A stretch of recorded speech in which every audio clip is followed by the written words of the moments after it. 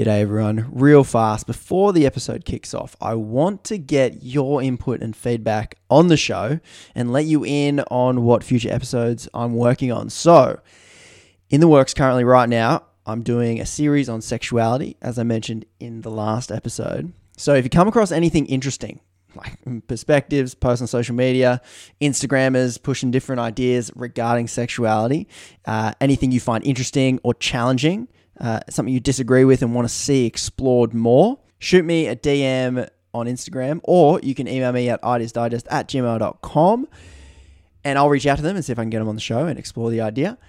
And I'm currently recording episodes as we speak about this conversion therapy bill that has passed here in Victoria, Australia. I've currently lined up a few people to share their thoughts and experiences with it, but I'm missing one key perspective.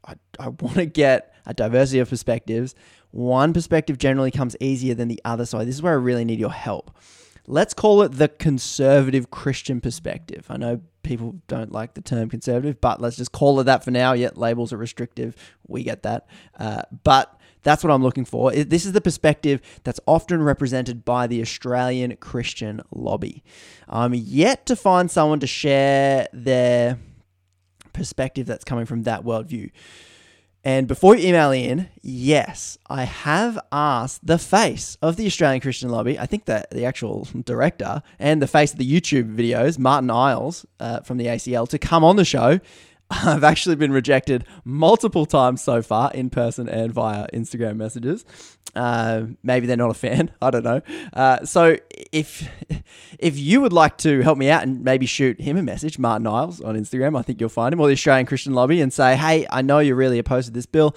We'd like to know why, and we think going on Ideas Digest would be a great way for you to share your perspective. I don't know. Maybe a few of you can convince them to come on the show. Make them think the show's a bit of a big deal and they might not want to miss out on the massive audience that they can reach through the show. I don't know.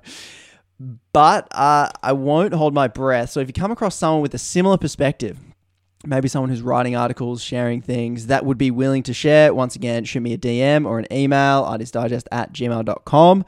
That's what I'm working on so far, and I would love to have you involved because let's face it, if it's just me, it's kind of a bit boring. And I want to go where you would like me to go, so the show is interesting for all of us. And one last thing, if you like the show and conversations like this, and perhaps you're curious about what I, Conrad, really think about some of these topics, you can subscribe to the mailing list by clicking the link in my Instagram bio, and you can sign up to a mailing list where I send some emails to the free mailing list, but I really, if you sign up and jump the paywall that I can't say is worth jumping with your money, but if you want to, you'll get access to a series and TV show I put out once a fortnight, once a week sometimes when I get around to it, called Tell You What I Really Think. I mean, tell us what you really think. That's what it's called. I will tell you what I really think, discuss episodes, and get involved and meet with you guys that way. So that's what's going on. I'm looking forward to hearing from you, and enjoy this next episode. I'm right and you're wrong. Once you start labeling people, categorizing of humans and ideas, you have desensitized yourself to the humanity of that other human being. to who they really are. and in the marketplace of ideas, These things are complicated, man. We all need to engage with a variety of viewpoints. A genuine multicultural connection with another. I mean, sometimes you don't need to agree or disagree. You just need to sit with it and digest. Welcome to another episode of Ideas Digest, the live podcast practice where we fear no idea and break down the ideas that divide us in order to find the humanity that I believe connects us. My name's Conrad, and if you're new to the show, welcome. You're very welcome here. But there is a but. I need to warn you straight up. This podcast isn't really for everybody. Most podcasts we listen to, we enjoy them. We're like agreeing with them. We're like, this is a really great podcast. I agree with everything that this podcast is saying. But my goal is actually to present people with perspectives that they disagree with, to actively do that. Now, this might be a very uncomfortable space for some people to be in, so be warned. But I think if you stick with it, you'll end up enjoying hearing opposing perspectives and understanding the people behind those ideas. So if you want to turn this podcast into a practice, you start there. Number one, listen to the episode that the one you're least interested in, really, the one that offends you the most. Click on it, listen to it. That's number one. Number two, on Instagram, reach out, post a question. What did I miss in the interviews and the people I'm talking to? I'm just one person, lots of different directions that could have gone in. What do you wish you found out? What did I miss? And that'll help me ask better questions next time. And number three, we love hearing from you. You can email us. You can find links in Instagram or just send us DMs on Instagram. Where should we go? Who should we talk to?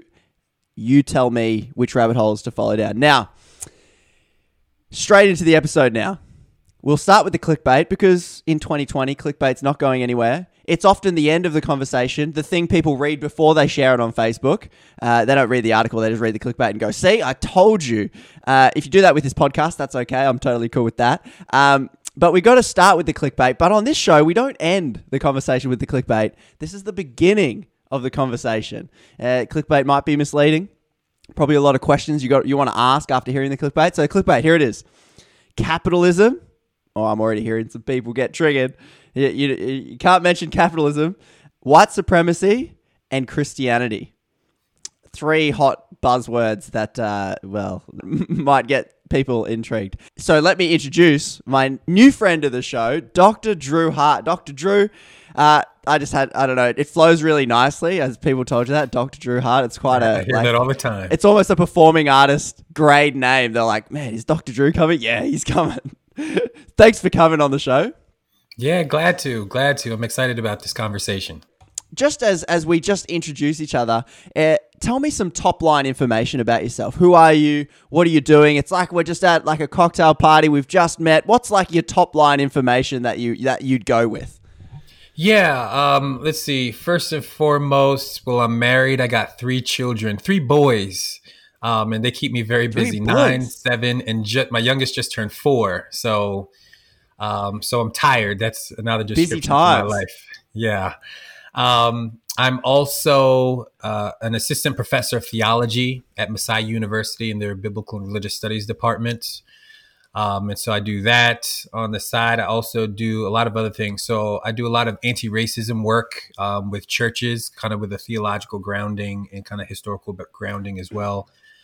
I'm a co-leader in my city for a group called Free Together, which is a relational network of followers of Jesus that are collaborating with organizers to just work for justice in our community around some key issues that are impacting us here locally.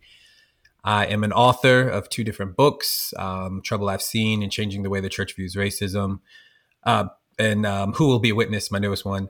And then let me see, what else? I'm a former pastor. So I used to pastor for 10 years. And so that's a part of my background and history. And I don't know, there's so much more. I could just, there's, different aspects. Son of Tony and Carol, right? That's pretty good. Yeah, my parents, I'm a Philly boy. I'm a Pennsylvania. And Philly boy, Pennsylvania through and through, lived in Philly, Harrisburg, Philly, then I'm back to Harrisburg again. And so been right here in the center of all the craziness during this election. That's right. If you're an Australian listener of the show and you've been turning on even our news lately, you're like, Philadelphia, geez, that sounds familiar. That's right. The battleground state of the presidential election that I hear has just been called, but for some others maybe don't think some it has are in been denial called. still. Quite divisive at this time, but yeah. So that's pretty good. I think you're quite good at getting that top line information there. Now, Drew, what generally happens in real life if we're honest? If I'm honest, you meet somebody, nice gentleman like yourself, and we might make some assumptions, maybe even some judgments about some people, and we might go, "Oh, that guy. Oh, I hear this about them." And, we're going to be honest on this show, everyone kind of does it. Maybe someone's heard your intro and they're making some judgments. Sure. I would like to confess some of our judgments to you rather than run away with them and go into our little echo chamber and go, "Oh, Dr. Drew, I heard he's this." No, we're going to ask you about them and you get to say like yes or no, like that's way off or that's a pretty good one. Yeah, let's do it.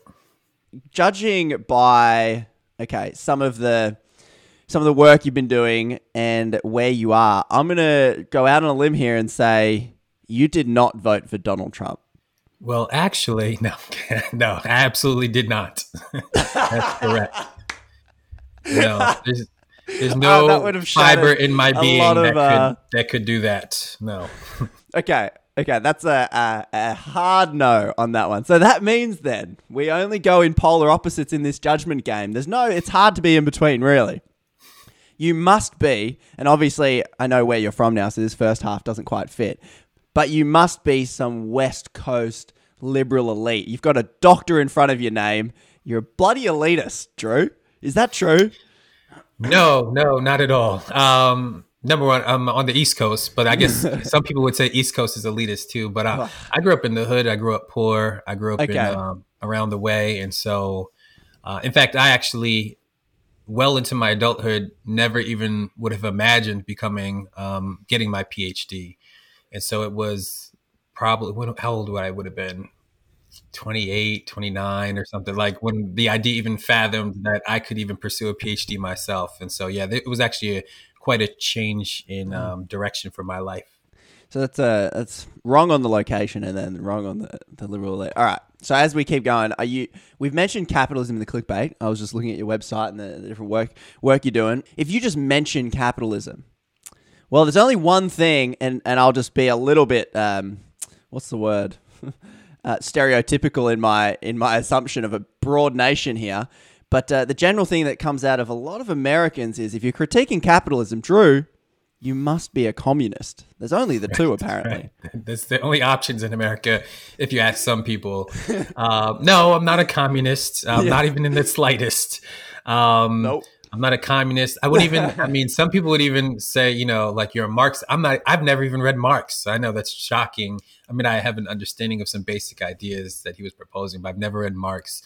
My critique comes more from Jesus's teachings in the Gospel of Luke than it does from any kind of, that kind of theory and stuff like that. But I definitely am against authoritarian rule, though I do think that some radical change to our economic system is needed. Yeah.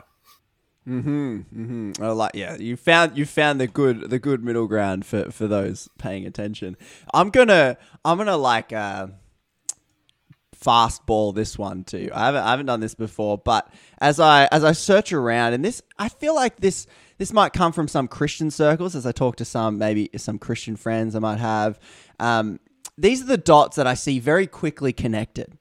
Maybe you've heard these dots connected before. I'm going to throw you all the dots, like fastball style, and then you can disentangle where they land. So, okay, behind you I see like a Black Lives Matter poster there.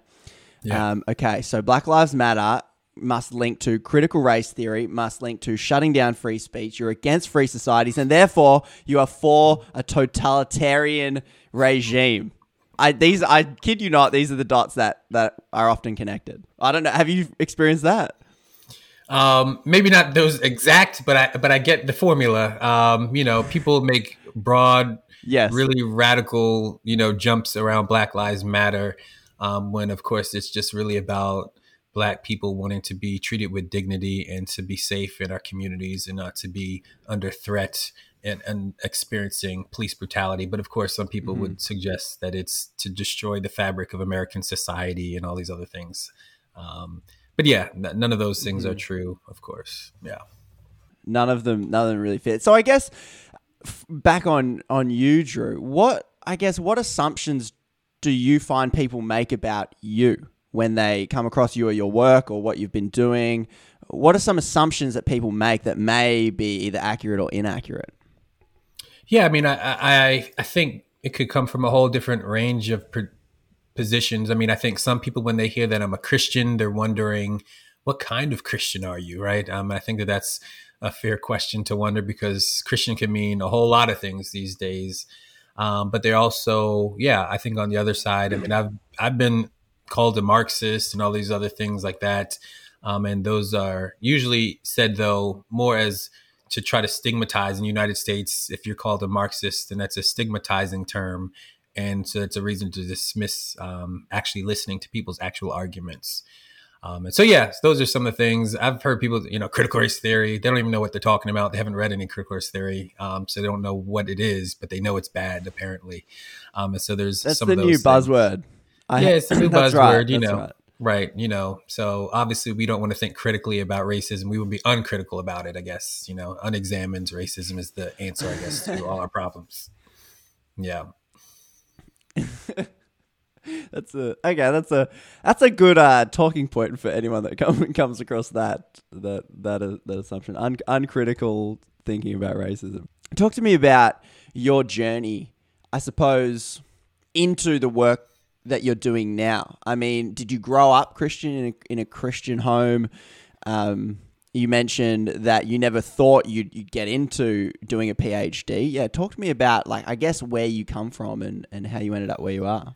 Yeah. So I grew up in Norristown, Pennsylvania at first, which is the Philly area, and grew up in Black and Latino community, poor and working class community. I did grow up in a Black church, and that was very significant for me in my formation, deep friendships there, connections. In fact, that was the space that in the midst of a racist society, that was a space where we as young people were taught to, love our Black skin and to love ourselves and to be told that we were, that who we were was good. It wasn't a problem. And we were affirmed in our giftings, and I've developed leadership in that space. And so that was really a really beautiful space in the midst of everything else that was going on, even back then, 80s and 90s. I ended up, I'll skip around a little bit, but I went to college in 2000 to 2004 as a biblical studies major. So at that point, a little before in high school, I kind of hit this turn where, my faith really became really, really significant. And so decided I wanted to explore this further and I wanted to study. And so I was biblical studies at Messiah University.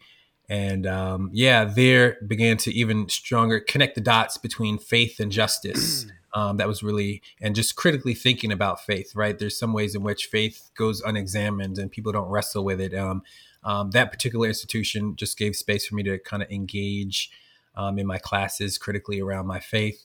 And then after that, I was a youth pastor. I was working in the city with in a poor Black and brown community, just working with young people, working for after school program in the neighborhood. And so just, more action praxis, right, with young folks walking alongside folks in their hardships.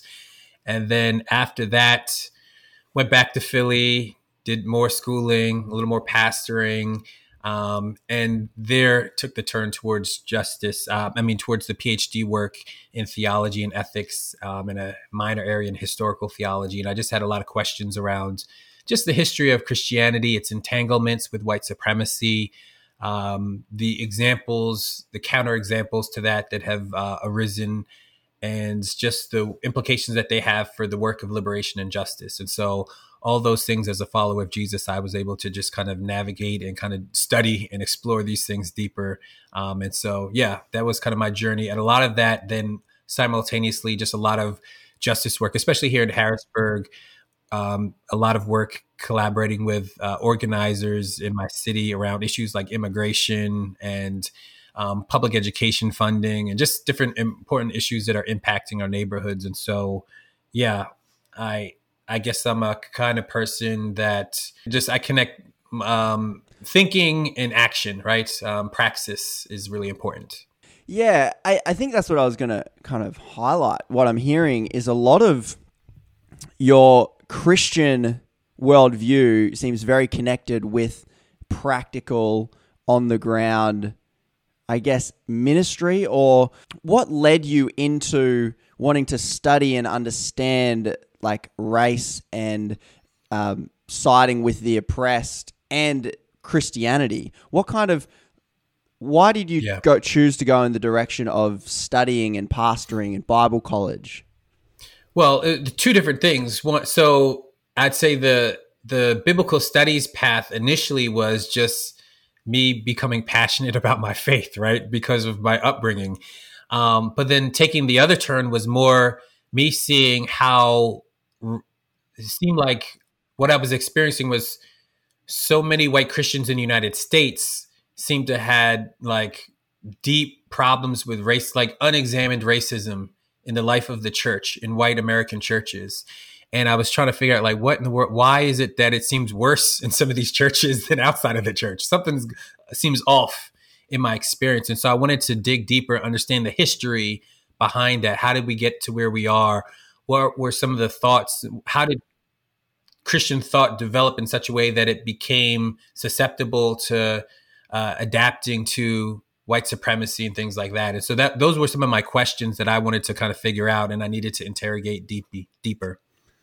Is there like an experience that you had growing up, coming across that idea of in the Christian church, in the white Christian church? Is there an experience that you had that made you click and go, hang on, white Christianity seems to be different to the Christianity I grew up in, and it seems to have a problem around like race and marginalizing already marginalized communities? Yeah, I mean, the first initial experience was me just going off to college, because I went there kind of naive, thinking like, oh, we're all Christians here in this space together. Most of the folks, I mean, a lot of folks were not there as like biblical studies major. Most of the folks there, it was a Christian college, but it was like, engineering and nursing, just like everybody else, that kind of stuff. And I thought, great, sharing my faith, shared faith with people. So there'll be this connection that we'll have. And I found out I was very naive, right? I was seeing a lot of subtle racism and stereotyping going on. I'd hear like white students calling many black students, like using terms like thug, right, to refer to black students, which is a racially coded word. It's not like same as calling someone the N-word anymore, but it's still a racially coded word. Mm-hmm. And these were issues that I just hadn't seen or experienced so frequently outside of the church in public school and things like that. So what was going on? And it was just, some of it was little stuff, but it was just constant. It was just all the time. And so on one hand, I was studying about my faith, and it was supposed to be justice oriented, and this Jesus that cares about the least, last, and lost of society, and cares about justice and those on the margins and all that kind of stuff. And then on the other hand, I'm experiencing something else among so many of my peers. And so that kind of cognitive dissonance, I guess you could say, is what was the push that led me towards wanting to go deeper and to wrestle more. And so race and faith from that point forward, after encountering that, became something that I was very intentional about, both challenging and learning more about. I guess after spending so much time studying this very deeply to get the doctor and doing your PhD and pastoring, I guess over to you, where do you think, as you ask that question, like, where does this difference between these two Christianities come from? What is the difference? What's ingrained within like white Christianity that makes it, I suppose, resistant to critique on grounds of racism or different perspectives? Because it is like, as I kind of was looking at your work and then looking at some of the other podcast episodes you've done in the last month or two, I've just seen, like we were joking before, the buzzword of critical race theory just pop up within Christian circles like a lot. And I don't know whether that's because Donald Trump just started buzzing it or what it was, but it was within, all of a sudden, critical race theory has popped up, and there's lots of, I suppose, Christian podcasts and stuff now really like almost fixating on this angle, and it seems to be presenting some kind of tension. It almost comes to the same level as like gay marriage or like LGBTQ issues within the church. It kind of pops up as like an anomaly that people are, and what I've perceived from looking at what's out there, there's a resistance to it. There's a pushback against it being like, oh, well, it's Marxist, or Black Lives Matter come from this movement. And I suppose thinking of the clickbait, like, and your critique, capitalism, white supremacy, Christianity, like where do you want to start or take this as far as identifying what you've learned over a quite a significant study into the difference between the different Christianities? Yeah, I mean, we could really go really far back. I mean, some of my history was just learning and thinking about church history, 2,000 years of history, and thinking about like, I'll give shorthand, right? This is the Cliff Notes version, but the church Yeah. began it wasn't in the West, right? It wasn't in Europe. I think sometimes people forget that it's not a Western religion. It was, in fact, Jesus was a first century Palestinian Jew living under Roman occupation, right? I mean, we just got to remember that in the Afro-Asiatic region, like he's, in fact, the birth stories, he flees into Egypt, into Africa to hide out from Herod's killing of baby boys at that time. Like that's the region, and that's where Judaism and everything takes its roots. And so Christianity is initially an Eastern religion, and for the first 300 years, it doesn't have political power. As it grows, many of its early theologians are African. You got folks like Tertullian and Cyprian and Augustine and Athanasius and Origen. I mean, huge figures in the Christian tradition in terms of theology that were African theologians. And so for the first 300 years, it's on the margins. And then Constantine comes to power in 312 AD. He ends all Christian persecution. He begins to advantage the church, right? And so there's this history of as that happens, the church goes from the margins to the center, from the center to like getting in bed with power over time. It doesn't all happen immediately. Sometimes too much is put on Constantine, but that big shift begins to happen under that reign. Bishops take the place of the Roman Senate. There's a whole bunch of stuff that goes on. 100 years after Constantine, like Theodosius, Christianity is made the official religion of the land, right? And so where they were at time persecuted, now they persecute others. And over centuries then, all the way up to like 1000 AD, you have this just kind of growing edifice and institution of what people call Christendom. The Christian supremacy coercively enforced over society, right? That happens. And as that happens, what eventually is happening is also that Western Christianity is growing and eventually becomes the more dominant group. It becomes the larger form of Christianity as well.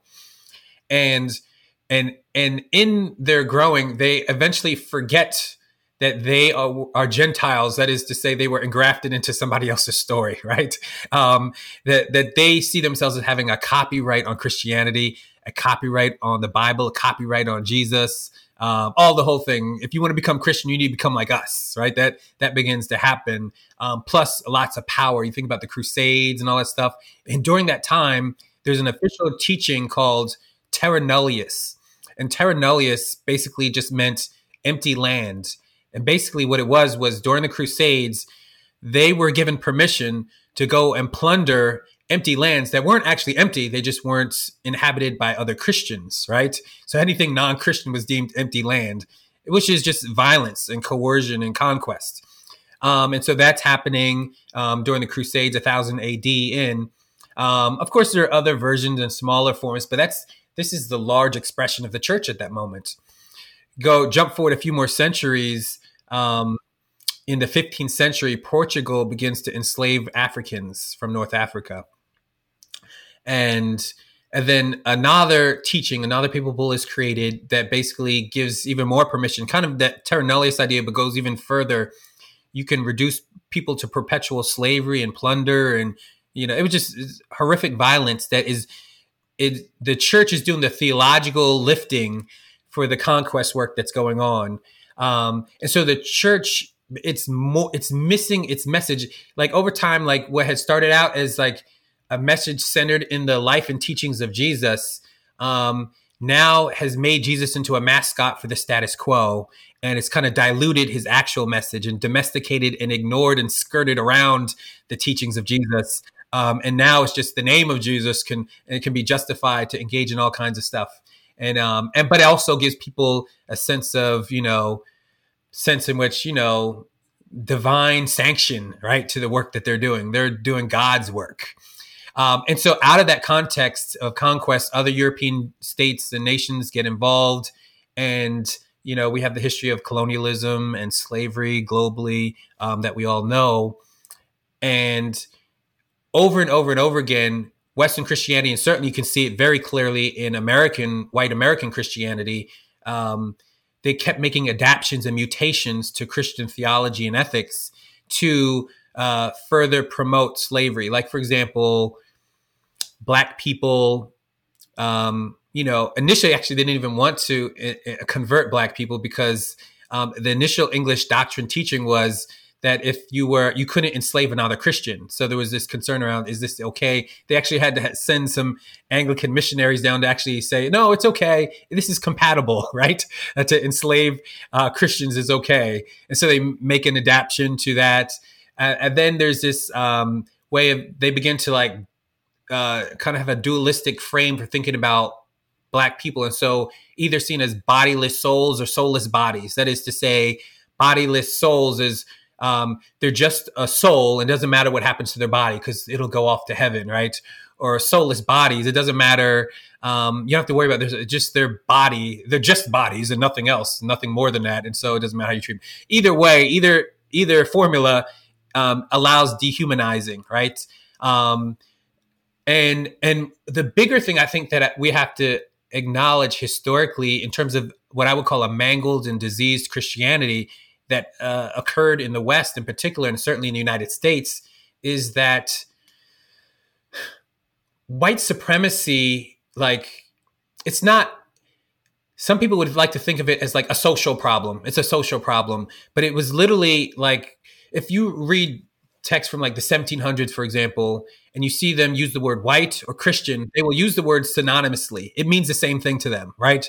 A white person is a Christian as far as they're concerned, and a Christian is a white. Those things were conflated with one another, and whiteness was constructed solely for the purpose of othering and creating a hierarchy over non-white people and especially African people. That's why white and Black are opposites, right? They work in that function as a hierarchical kind of framework. And so you can see this developing. And so white supremacy isn't just a sociological problem. It's a diseased theological imagination that's actually outplaying. And so some of my work was to see that the church didn't merely, and I say the church broadly, in the most expansive sense, because there was resistance to it as well. But the church that engaged in this kind of work, it didn't merely just fall into racism with society. If anything, it did the opposite. It pushed white supremacy into society. Christian supremacy birthed white supremacy into the world, right? That's what we have to grapple with. And I think that now in our present day, people mostly think, oh, yeah, slavery, that was wrong. We shouldn't have done that.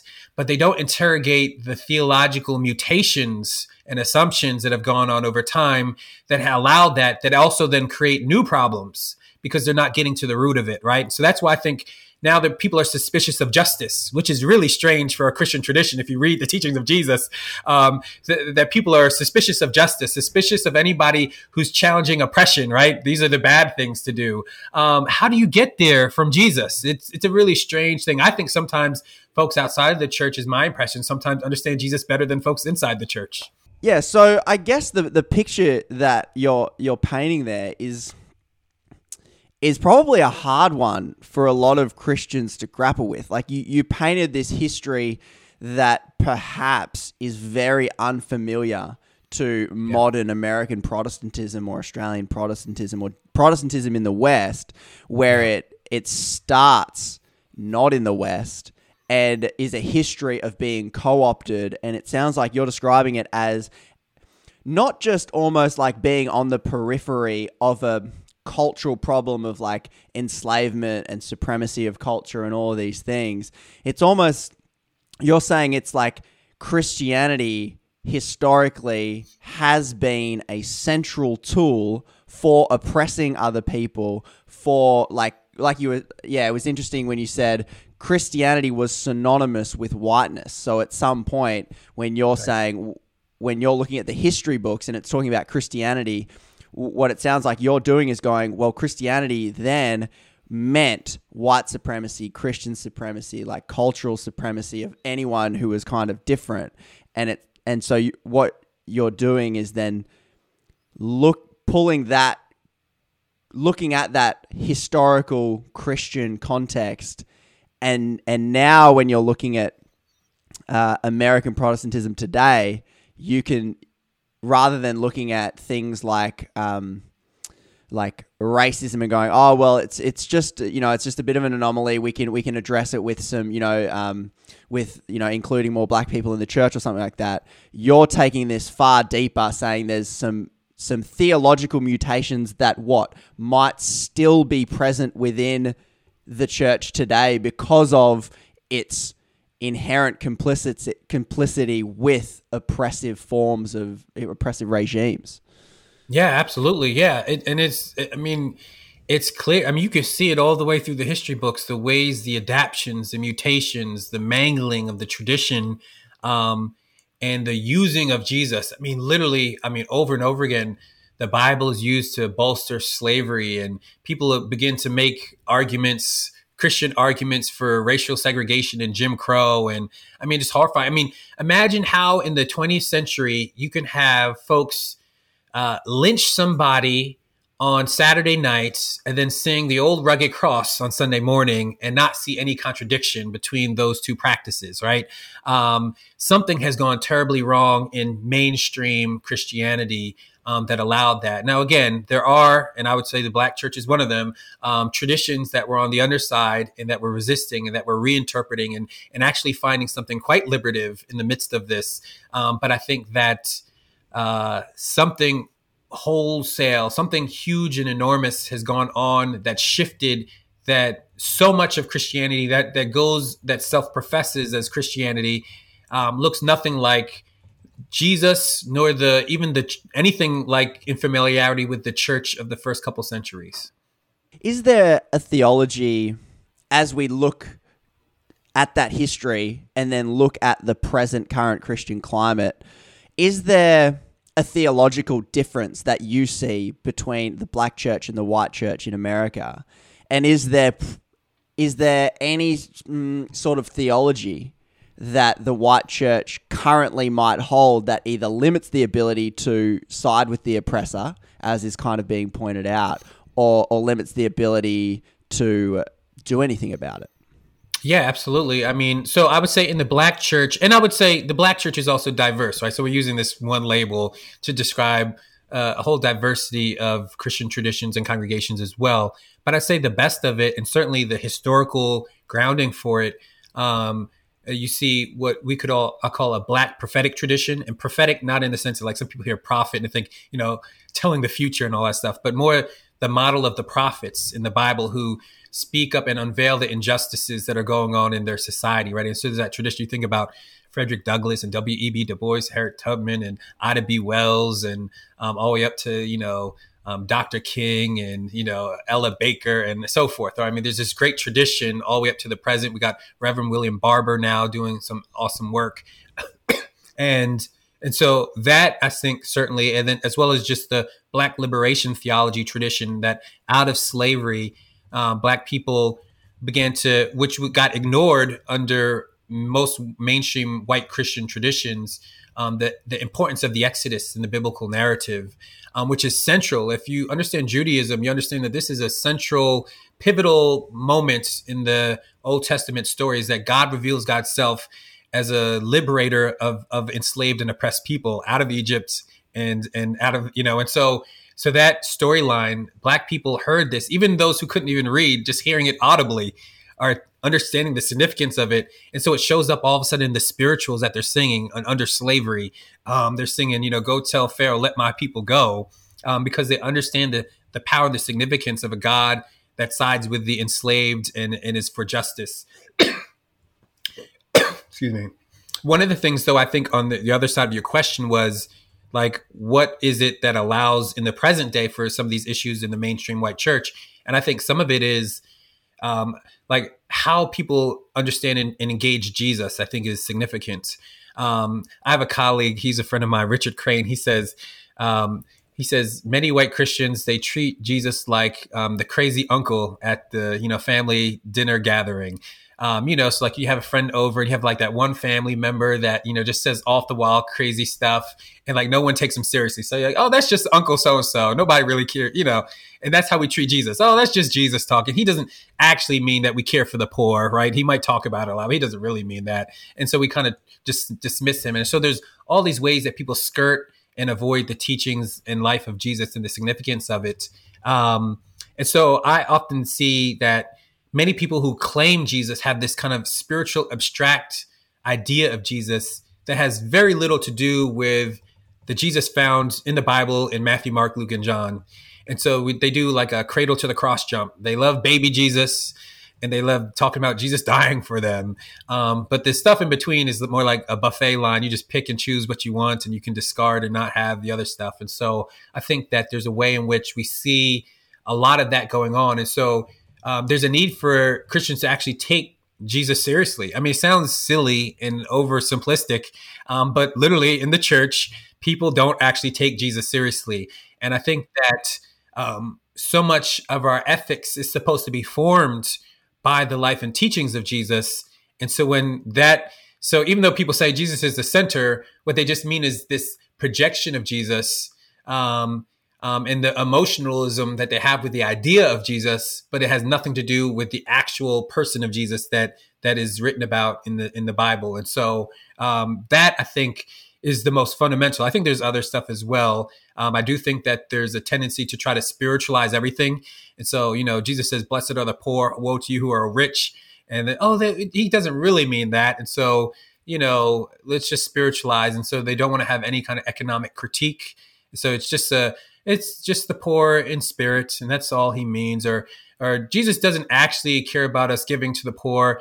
It's just a matter of the heart, right? That's what, at least I don't know if that happens in your context, but in the U.S. you'll just hear it's just a matter of the heart. You just change your heart. He doesn't actually care about how we live and respond. You just got to change your heart. And so then they claim they've done a heart change, and then they live the same way anyway. So anyway, I think these are some of the moves that are familiar in white American Christianity, that allow people to feel like they're good with God and also live exactly opposite to all the things that Jesus invites us to live into.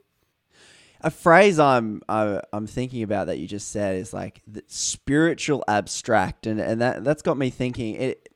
Do you think that this central focus, like I think of my Christian upbringing, going to like Hillsong, popular as cool skinny jeans Christianity, and then more conservative Christianity I grew up in.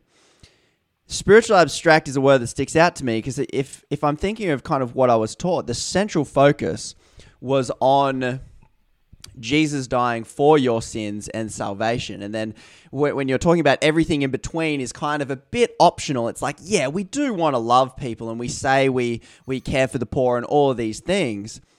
But as I contrast your upbringing and experience with Christianity, like out on the streets, helping people, like doing social work and things like that, I think of mine, which is like playing some music, wearing skinny jeans, hanging out with friends. Like spiritual abstract, I keep coming kind of back to that. Do you think that this central focus on this dying for sins and this grace message, I suppose, when say, you don't have to do anything. All you have to do is accept this doctrinal, intellectual idea that Jesus died on the cross for your sins.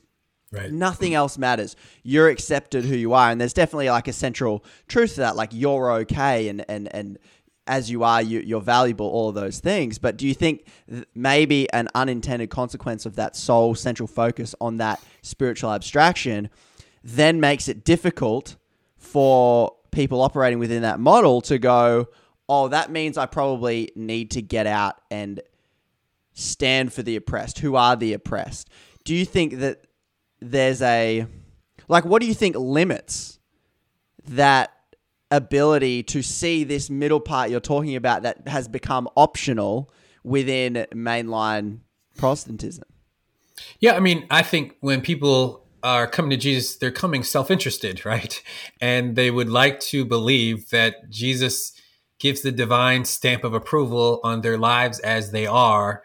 And they would like to think, oh, we're good people and we're nice people, and that's good enough. And we give a little charity every now and then and things like that. But even so you mentioned like the dying on the cross for our sins, but even that separated from the actual Jesus story doesn't get to the full significance of Jesus's crucifixion, because Jesus in the actual story goes, he sets his eyes towards Jerusalem, goes into Jerusalem. Jerusalem's like the center. Like he's a little country boy. Jesus is a country Galilean. He's not from the city, but the city is where the temple is. It's where it's concentrated, not just religious power, but political power, cultural power, economic power, and the Sanhedrin are in cahoots with the Roman Empire, right? I mean, this is where power is concentrated. And he goes on the most pivotal holiday, Passover, and he goes into the temple and flips tables and makes a devastating economic critique. You den of robbers, right? In fact, he will later say that they do all these fancy prayers and they, what's the phrase he uses? They devour widows' homes, right? That's the phrase he uses. It's just really devastating, some of the critiques he makes. And then you go on in Matthew 23. I mean, just vicious critiques. You tithe mint, dill, and cumin and neglect the weightier matters of the law, justice, mercy, and faithfulness, right? That's Jesus. And basically he's saying, like, you will tithe, you'll go, windowsill plants, right? You're tithing that, but you're missing the big stuff, justice and mercy. And so if we miss Jesus's crucifixion separated from his clash with the establishment, and the inevitable consequences that come from that kind of faithful witness, then in some ways you miss something really significant about Jesus dying and his death, right? That his death is a state-sanctioned execution that was reserved for slaves and rebels. Like those, that's what the empire, that's who gets crucified. And so in that crucifixion, if someone's a Christian, then you've got to believe that God then identifies with those who are most marginal and vulnerable in society, the crucified of the world, so to speak, which is a really powerful understanding of the story when you actually track the story and not just make it an abstraction, right?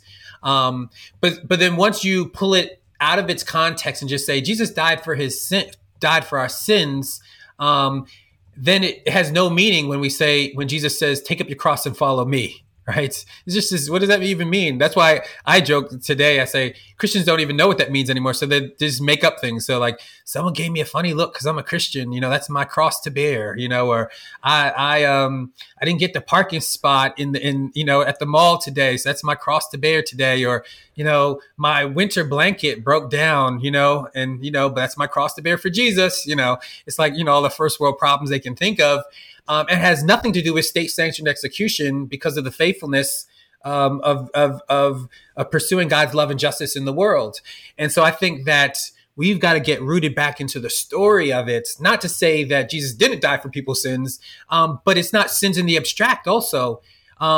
Jesus is concerned about a disordered world that especially harms the least, last, and lost of the world. That's his teachings consistently, right? The poor, the vulnerable, the Samaritans, the stigmatized in his society. So it's not just sins in the abstract. That's what we like to do. Then we can just, again, go back to examining our heart. And I'm not saying sure, God wants us to work on all of us, right? But there's some particular things that he was deeply invested in that we seem to ignore. And we prefer to then just choose our own sins that we would like to focus on rather than these central things that have been identified and pointed out for us. Some of the themes I'm hearing you directly critique there seems to be the individualism inherent within Christianity as we see it today, being like, it is my sins that I will be forgiven for. We take this when you're talking about the Jesus's critique of a system, of an economic system of empire, dying on the cross as an enemy of the state. That's almost a symbol against this system.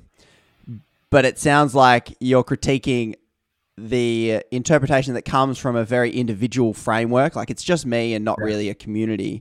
And then when you're talking of Jesus's critique, I hear this phrase a lot from many Christians, and they might say, Jesus wasn't political. Mm-hmm. And it sounds like what you're saying was the harshest criticism, like when people were like, Jesus was turning over the tables, we kind of forget that and go, nah, but he didn't get angry because he was sinless or whatever. We're focused on his individual, I suppose, behavior. And people struggle to go, he was flipping over tables of merchants and stuff. but in the context when you're painting it there, what you're saying is the harshest critique Jesus ever gave to the point of anger and flipping tables was toward the system of, I guess, capital or wealth that created oppression, that exploited the widows and all of these things. And these are the ideas of money at all cost and individualism. Would you say, like, is that kind of your critique then? A critique of both individualism and capitalism? It's that plus more. But yeah, I mean, those things certainly. I mean, I think that American Christianity is hyper individualistic when that's just not the way. I mean, you read the New Testament, a lot of times when it says you, it's actually in the Greek plural, y'all. That's how we would say in the US, right? And so it's a you plural.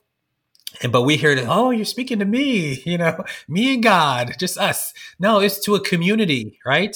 It's communal. It's always communal. The Israelites, when they understood the sins, like they were, after they come out of exile, out of Babylon, they have this sense in which they're still in exile spiritually because of the collective sins, and they're waiting for God to redeem Israel. You hear that all throughout the New Testament, but it's not an individual term. It's a collective term, right? The idea of God covering their sins, it was a communal idea, not just for one individual person, but also communal as well. Certainly individual participates in that, but it's not just about one individual person. Salvation, deliverance, all these things are communal, not just individual. And so I think that some of what Western Christianity done is, by making it so hyper individualistic, it misses the broader systemic and social implications for our society and for the ways that we've got to think about our communal response, right? That's why, I mean, in America, I mean, people get very upset when I didn't own slaves, but they have no sense of intergenerational faithfulness either, right? That's just not it's so foreign. The Bible's ways are so foreign to so many Westerners, right? That they don't know how to enter into any of these kind of conversations. And I think that, there's a lot of that. But then, the capitalism, I think, is certainly one of the many ways in which that have gotten embedded into Christianity. So certainly in the US, people think that capitalism is God's chosen economic system. And I think they imagine that it's somewhere in the Bible, right? And so it's just interesting. And so anything, even Jesus, the things that Jesus says can't even be received because they're more committed to capitalism than they are to Jesus. No one would actually say that, but that's just the reality, is that, people reject Jesus's life and teachings because it doesn't conform to their capitalist understandings. And that is unregulated capitalism, right? In the US, at least. Because we are the meanest as it relates to caring for poor people and vulnerable people, providing healthcare, things like that. Ask a white Christian here in the US, and you'll get the meanest response in terms of caring for the most vulnerable in our society. Anybody else, you're more likely to get a more positive response. It's really fascinating. I mean, what do you make of this idea then? It sounds like you're saying something very similar. I've heard, I can't remember who says it, maybe Peter Rollins, who we had on the show before, or somebody else that says, like, Christianity can only truly exist on the margins. As soon as it becomes co-opted by the dominant empire, it ceases to be the Christianity that Jesus existed within, because Jesus is an oppressed Jew under the boot of the Roman Empire.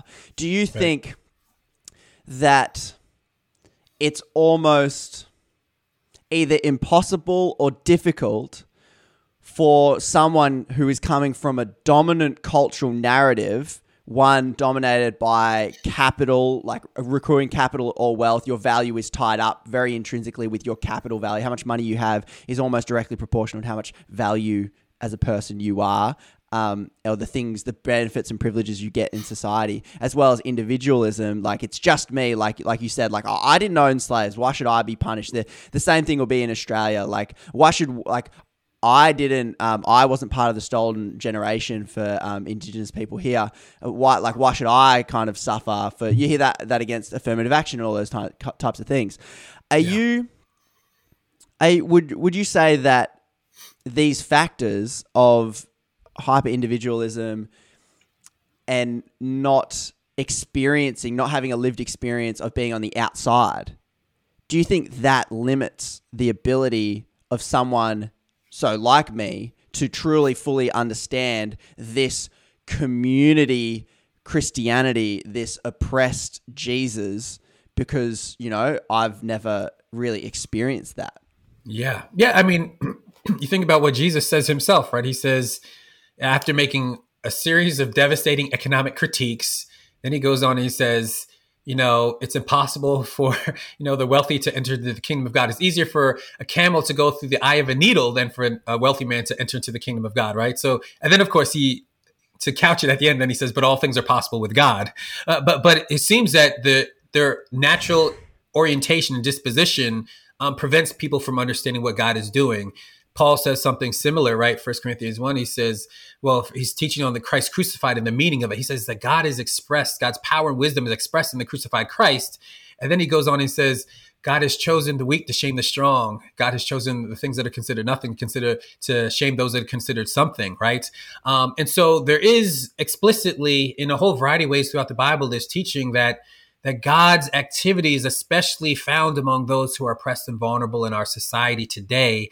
And yet, those in power have often not only oppressed those who are vulnerable, but then claim to believe that they were in the superior position to interpret and understand what God is up to in the world, despite everything that the Bible is teaching that they say they're centering their lives on. And so there's this weird, again, cognitive dissonance between, you know, what they're professing and what they're seeing in Scripture. But I do think that there's the people talk about like sociology of knowledge, talks about, like, you know, the taken for granted frameworks that we operate out of, that some of those taken for granted assumptions that people are living out of will limit people from seeing and understanding. It doesn't make it impossible, but it's going to make it harder for them. And they're actually going to need, I mean, some of what I do in my first book is make this argument that people need to enter into counterintuitive solidarity, right? That is to say, don't trust their own gut. And that their pathway is actually trusting the insights of those who are actually oppressed and vulnerable will actually help them to move in a better posture that can actually join in with, again, what we see God doing throughout the Bible.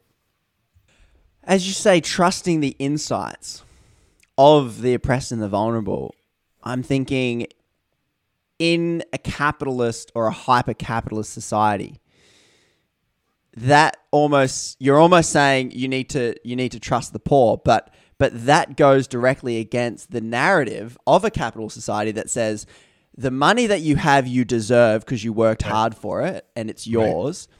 And if you are poor, the subtext, more in America than Australia, but, you know, still in Australia, if you're poor, you deserve it and you should have worked a little bit harder. Like when you walk past a homeless person, bad choices, buddy. Sorry, like shouldn't have chosen drugs. I chose to be born to my parents. So, you know, like I didn't choose that.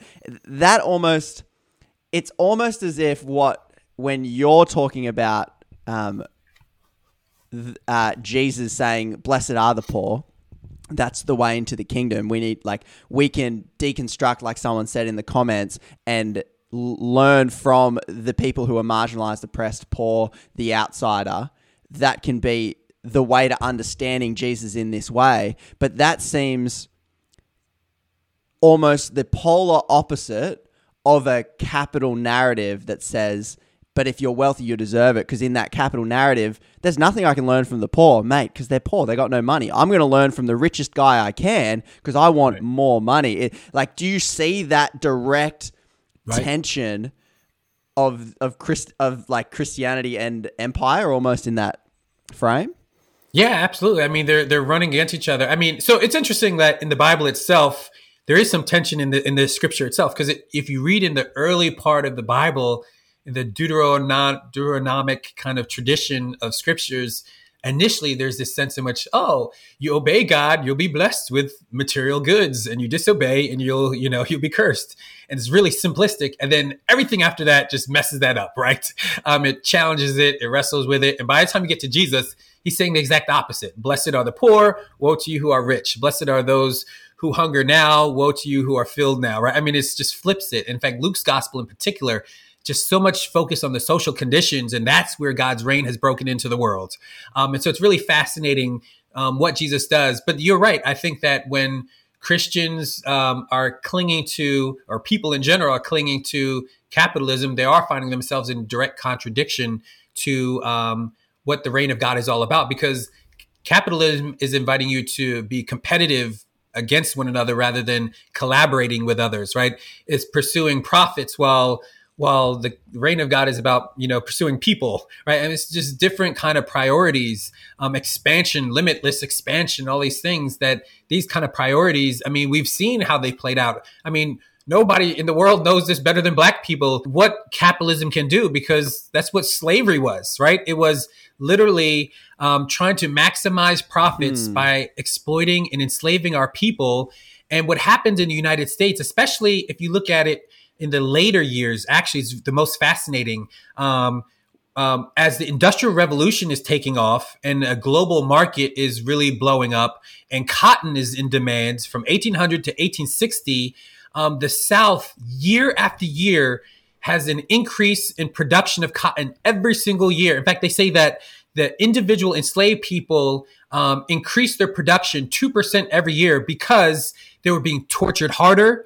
They were being pushed with cruel and more wicked, inventions to force people to come up with producing more and more cotton every year, to keep up with the demands that the cotton gin could keep up with, to keep up with the demands that the North in the Industrial Revolution was taking place, to keep up with the demands of cotton all around the world, right? And so this is capitalism. That's it at its finest. And in the U.S., year after year, I mean, the South kept wanting to expand to new states, right? To have more and more slave states, because it was never satisfied. That's capitalism. That's it at its finest, unregulated, right? Without any protection. That's the worst. That's what it can offer you. And I think that we fail to recognize how devastating it can be, how destructive it can be, because its goals are not people. Its goals are not the thriving of all people. Its goals are not the flourishing of all people. It's never been about that. It inevitably creates the haves and the have-nots, which is exactly what Jesus's teachings on God's kingdom are trying to fight against.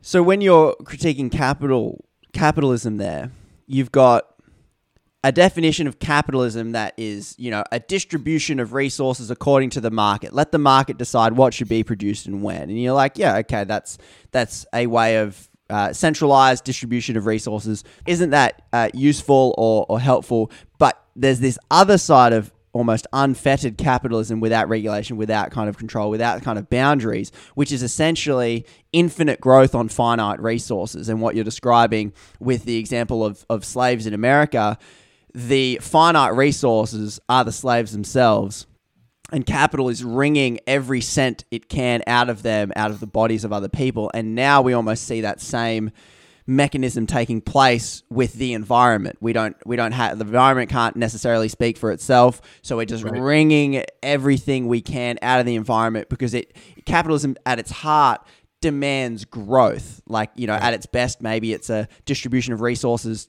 letting the market kind of put where it needs to. But then at its worst, it's that infinite growth on finite resources. So then people would say to you, obviously, but the Christianity you're talking about and the critique of capitalism, you're talking about communism then. What do you say to someone who reads it that way and says that to you? Yeah, I mean, I would say they have not engaged in dialogue with many people if all they can think is there's unregulated capitalism or communism, though that is the way it gets framed, certainly in the United States. I think you can look at someone like Dr. King, right? Martin Luther King. He was clearly a democratic socialist. He didn't always use that term, but he was clearly a democratic socialist.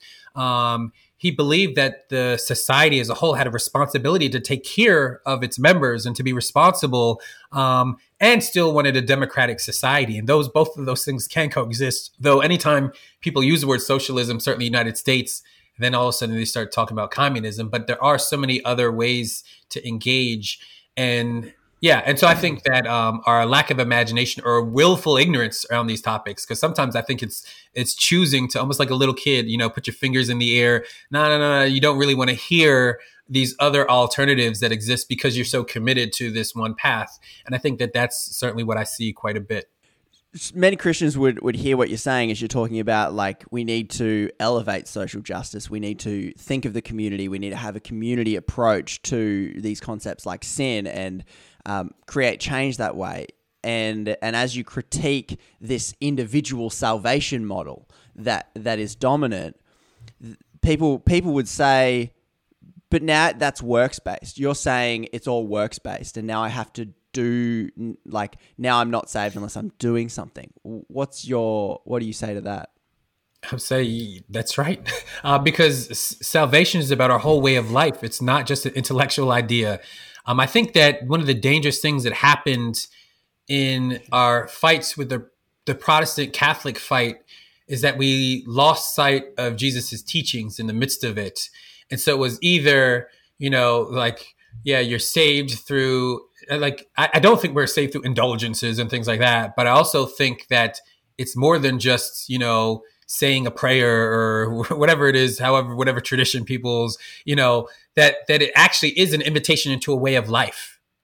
And that Jesus' way of life, that he is the way, the truth, and life. That means there's something salvific about not just claiming Jesus, but we have to actually accept the some of what it means to accept Jesus is to accept the way of Jesus. Like, those two things are not separated from one another in what the New Testament is trying to describe.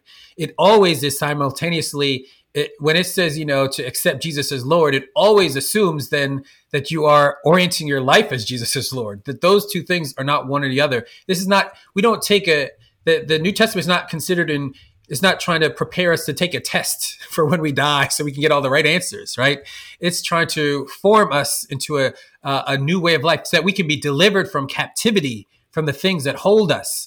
So it's comprehensive in all areas of our lives. And so that includes how we relate to God, but how we relate to one another, to our world, to creation, and even as ourselves, right? And certainly it has huge implications in terms of the way that we are captive to destructive systems and cycles of violence in our world. How can we break free from these things, right? That's some of what we're supposed to be saved from. In the biblical tradition, salvation is not just some spiritual thing and some afterlife thing. It's a here, right and now thing. You read Psalms 34, a poor man in his need cries out to God and he delivered me, he says, right?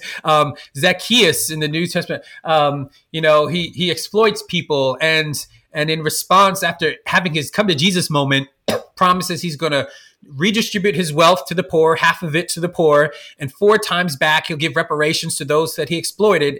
And then Jesus says, salvation has come to this house, right? It's about our entire way of life. All of us gets caught up in this, not just a part of us, not just our mind, not just our spirit, not that we've just rehearsed the right phrase that we prayed to God.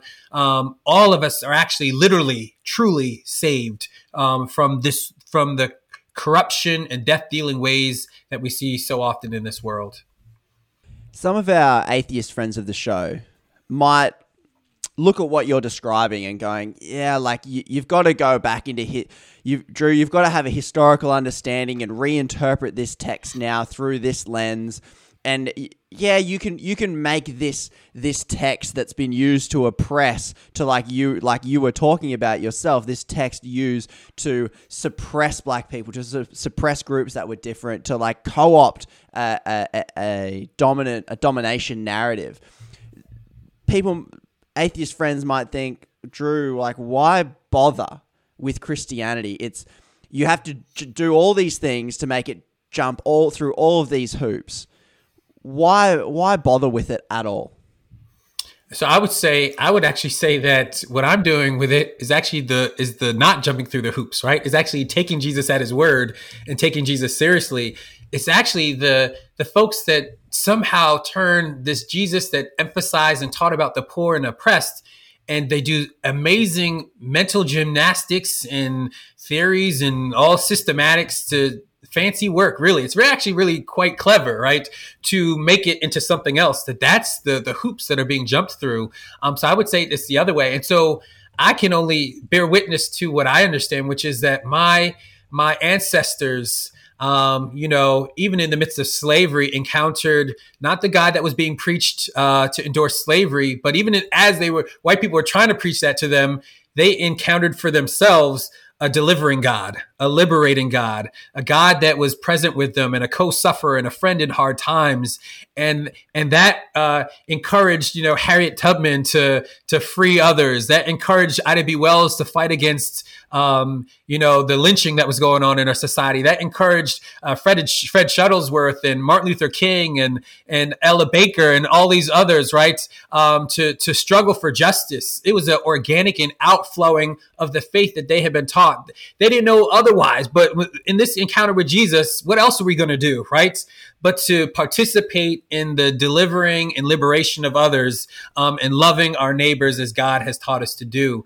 And so that, I would say, is actually the more direct outflow of authentic encounter with Jesus. And it's actually quite impressive, the hoops that other folks have gone through. I mean, that's why there's such elaborate systematics, right, that people have gone through, because they've got to make Jesus do something else other than what he's obviously doing. To some of the humanist friends I've had on the show, speaking with Bart Campolo, he might say something like, "Drew, you're just sounding like a humanist, mate. Why don't you, what's the benefit of this Jesus narrative? You've outlined some already, that the driving force that was for ancestors coming through the oppression. But what do you say when they go, you sound like a humanist, this religion seems to be heavily co-opted right now by, mainline Americanism or whatever we want to call it, just ditch this and be a humanist. And I would just say, I can't ditch what gives me my inspiration, why I wake up and struggle, what has encouraged me. Nor would I want to ditch the very thing that helped my ancestors survive and also seek and imagine a time when we could thrive, right? And it's not even merely just what I do in the present, but it's also to catch a vision for what I would say is God's dream for all of creation, the thriving and flourishing of all people, that we can catch a vision for that and believe that God is up to something and God is doing something in the world, and that I want to join in with that, right? And so I've got humanist friends as well. I love them. I collaborate. And sometimes I think that they bear witness to the Spirit of Christ more than many Christians do. And I don't want to impose any categories on others, but I do think that for folks, if they're justice-loving folks, then I can collaborate with them. I can partner with them. And that's even interreligious as well, that there's space. And that's precisely what I think healthy, robust understanding of God's dream does, is it invites us to collaborate with our neighbors for the good of all. When you teach anti-racism and anti-racism education, where do you do that? And I suppose what is anti-racism as apart from the obvious, not racism, but I guess what is it, and what is it that you teach? Yeah, so I'm not focused as much on individuals, right? But again, I'm thinking about systems and structures, institutions, policies, and even cultural myths and narratives and things like that sustain the way that we organize our society.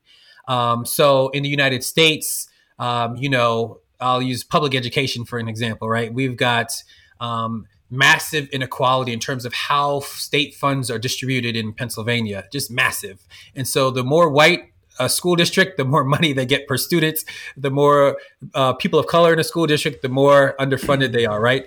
So you've got these systems and structures and policies in place that are racist.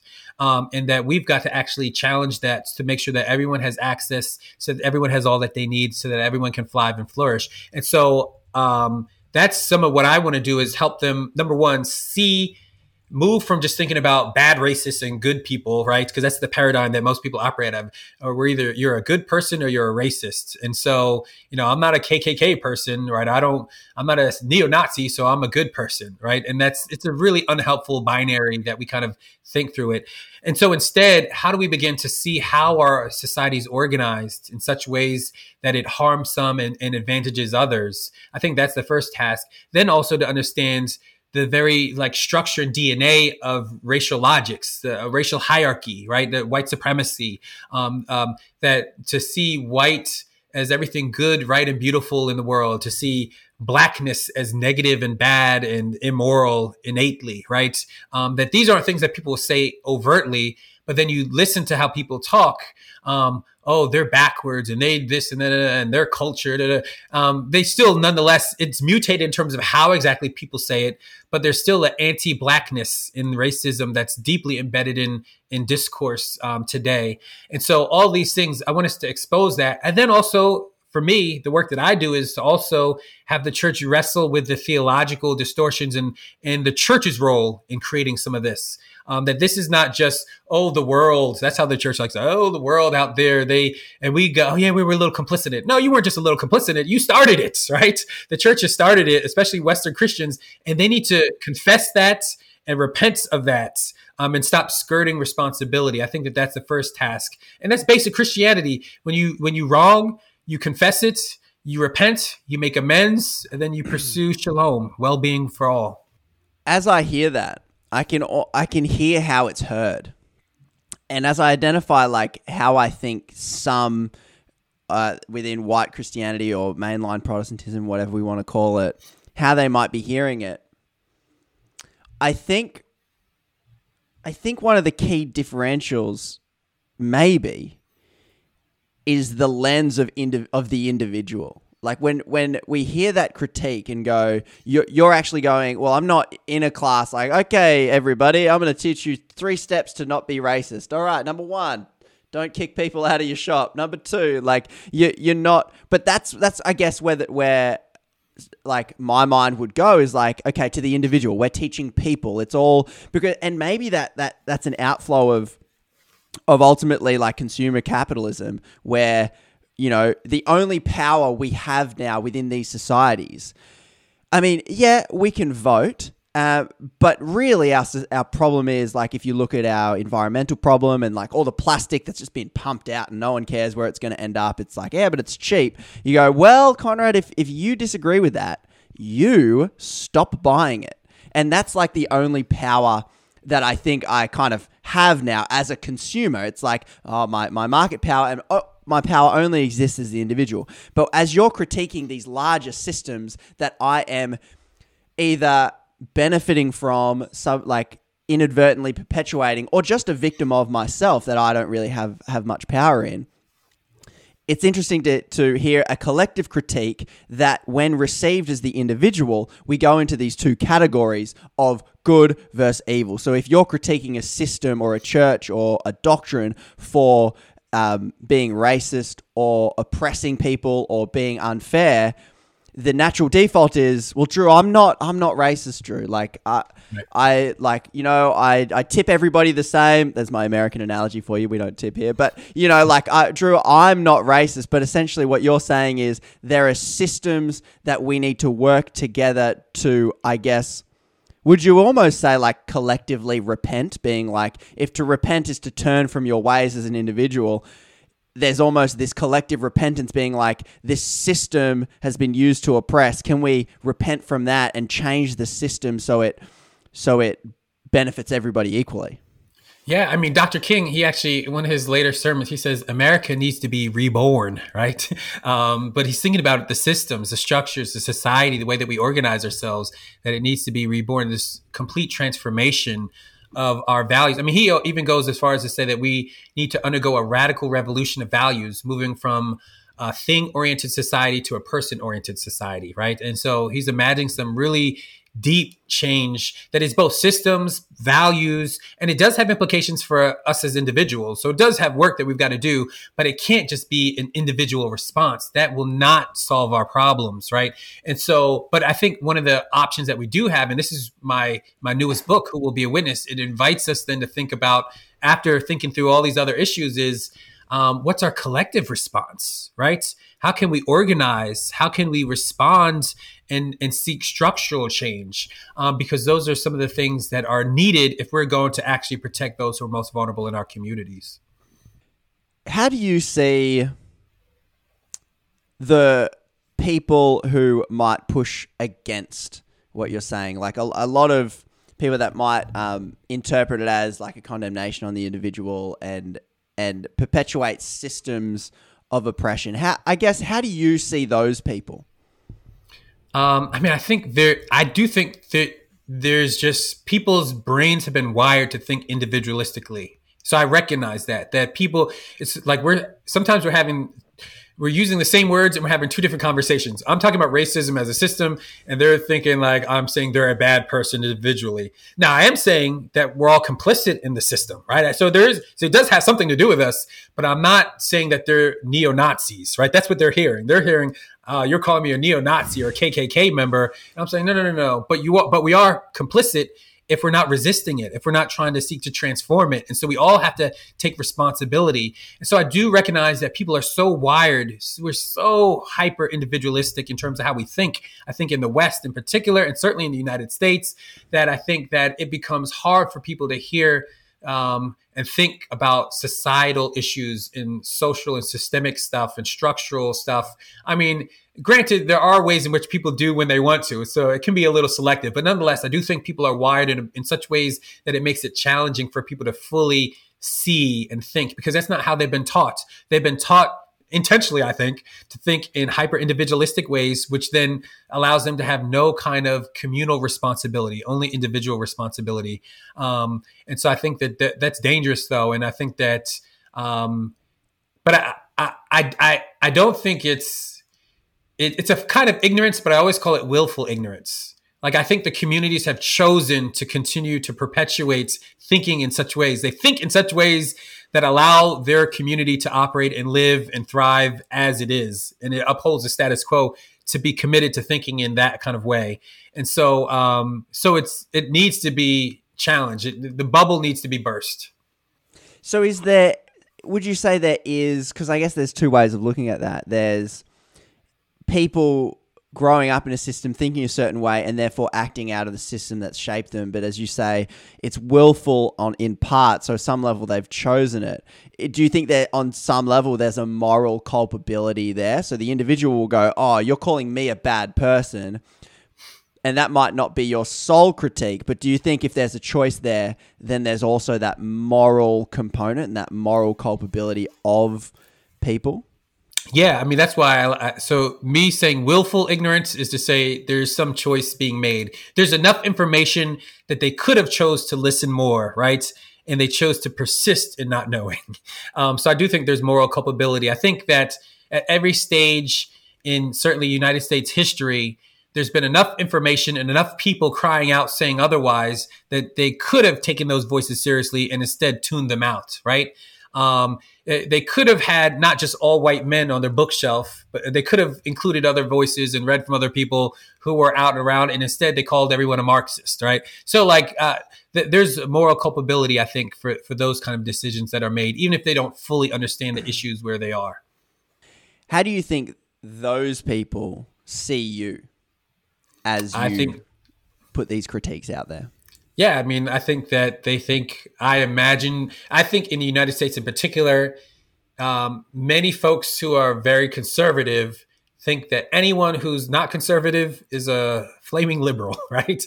And that they've gone off the way and that they've drank the Kool-Aid and all that kind of stuff, right? That's a dirty word though, yeah? Liberal. What? Liberal, yeah. And so that's a dirty word, yeah. Liberal, it's a dirty word. It's a dirty word. The bad liberals, and so which is unfortunate that then there can't be actually much nuance between a whole variety of different positions, right? I actually don't even use the word liberal at all.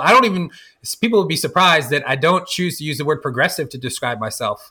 I use the word radical, right? And I know that's a scary word. People are like, why would you want to use that? That's even worse. But for me, because I'm a follower of Jesus, I'm a radical follower of Jesus. And it's radical is to go to the root of things, right? Which is, what's the root of the Jesus story? For me, that's what I want to recover and take seriously. It just so happens that Jesus also is a justice-loving person who cares about the well-being and flourishing of all people, especially those who are stigmatized and marginalized in society.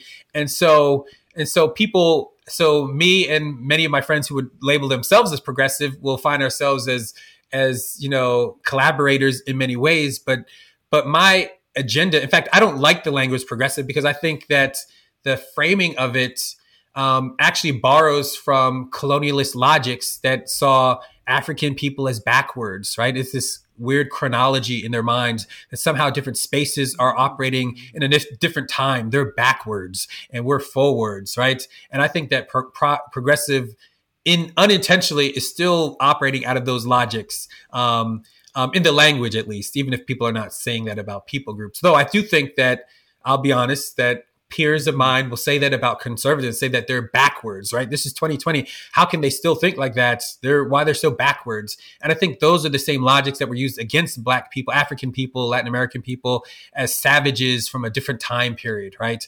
And so I do think we have to be careful about our logics. And I know we're getting into a whole different point now, but when we don't have space to have differentiation between,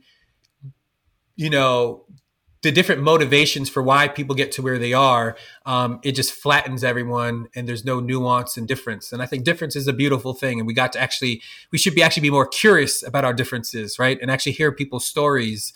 And if we're not able to do that, we're going to lack the key ingredients to being fully human, entering into our shared humanity with others as well.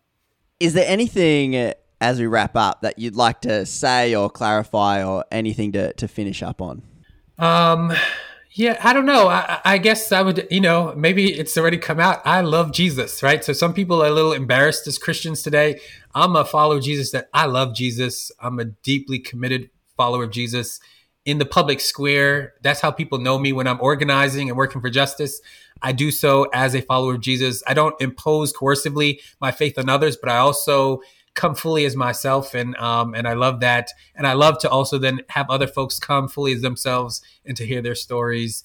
And I think that we need so much more of that. I think that unfortunately in the United States and in many places around the world, I'd say some of the ugliest forms of Christianity have the center stage. And other forms that I think have been much more beautiful and much more transformative and liberative have often not gotten as much public attention, and maybe because some of them have been too embarrassed by the way that some Christians have been in the public square.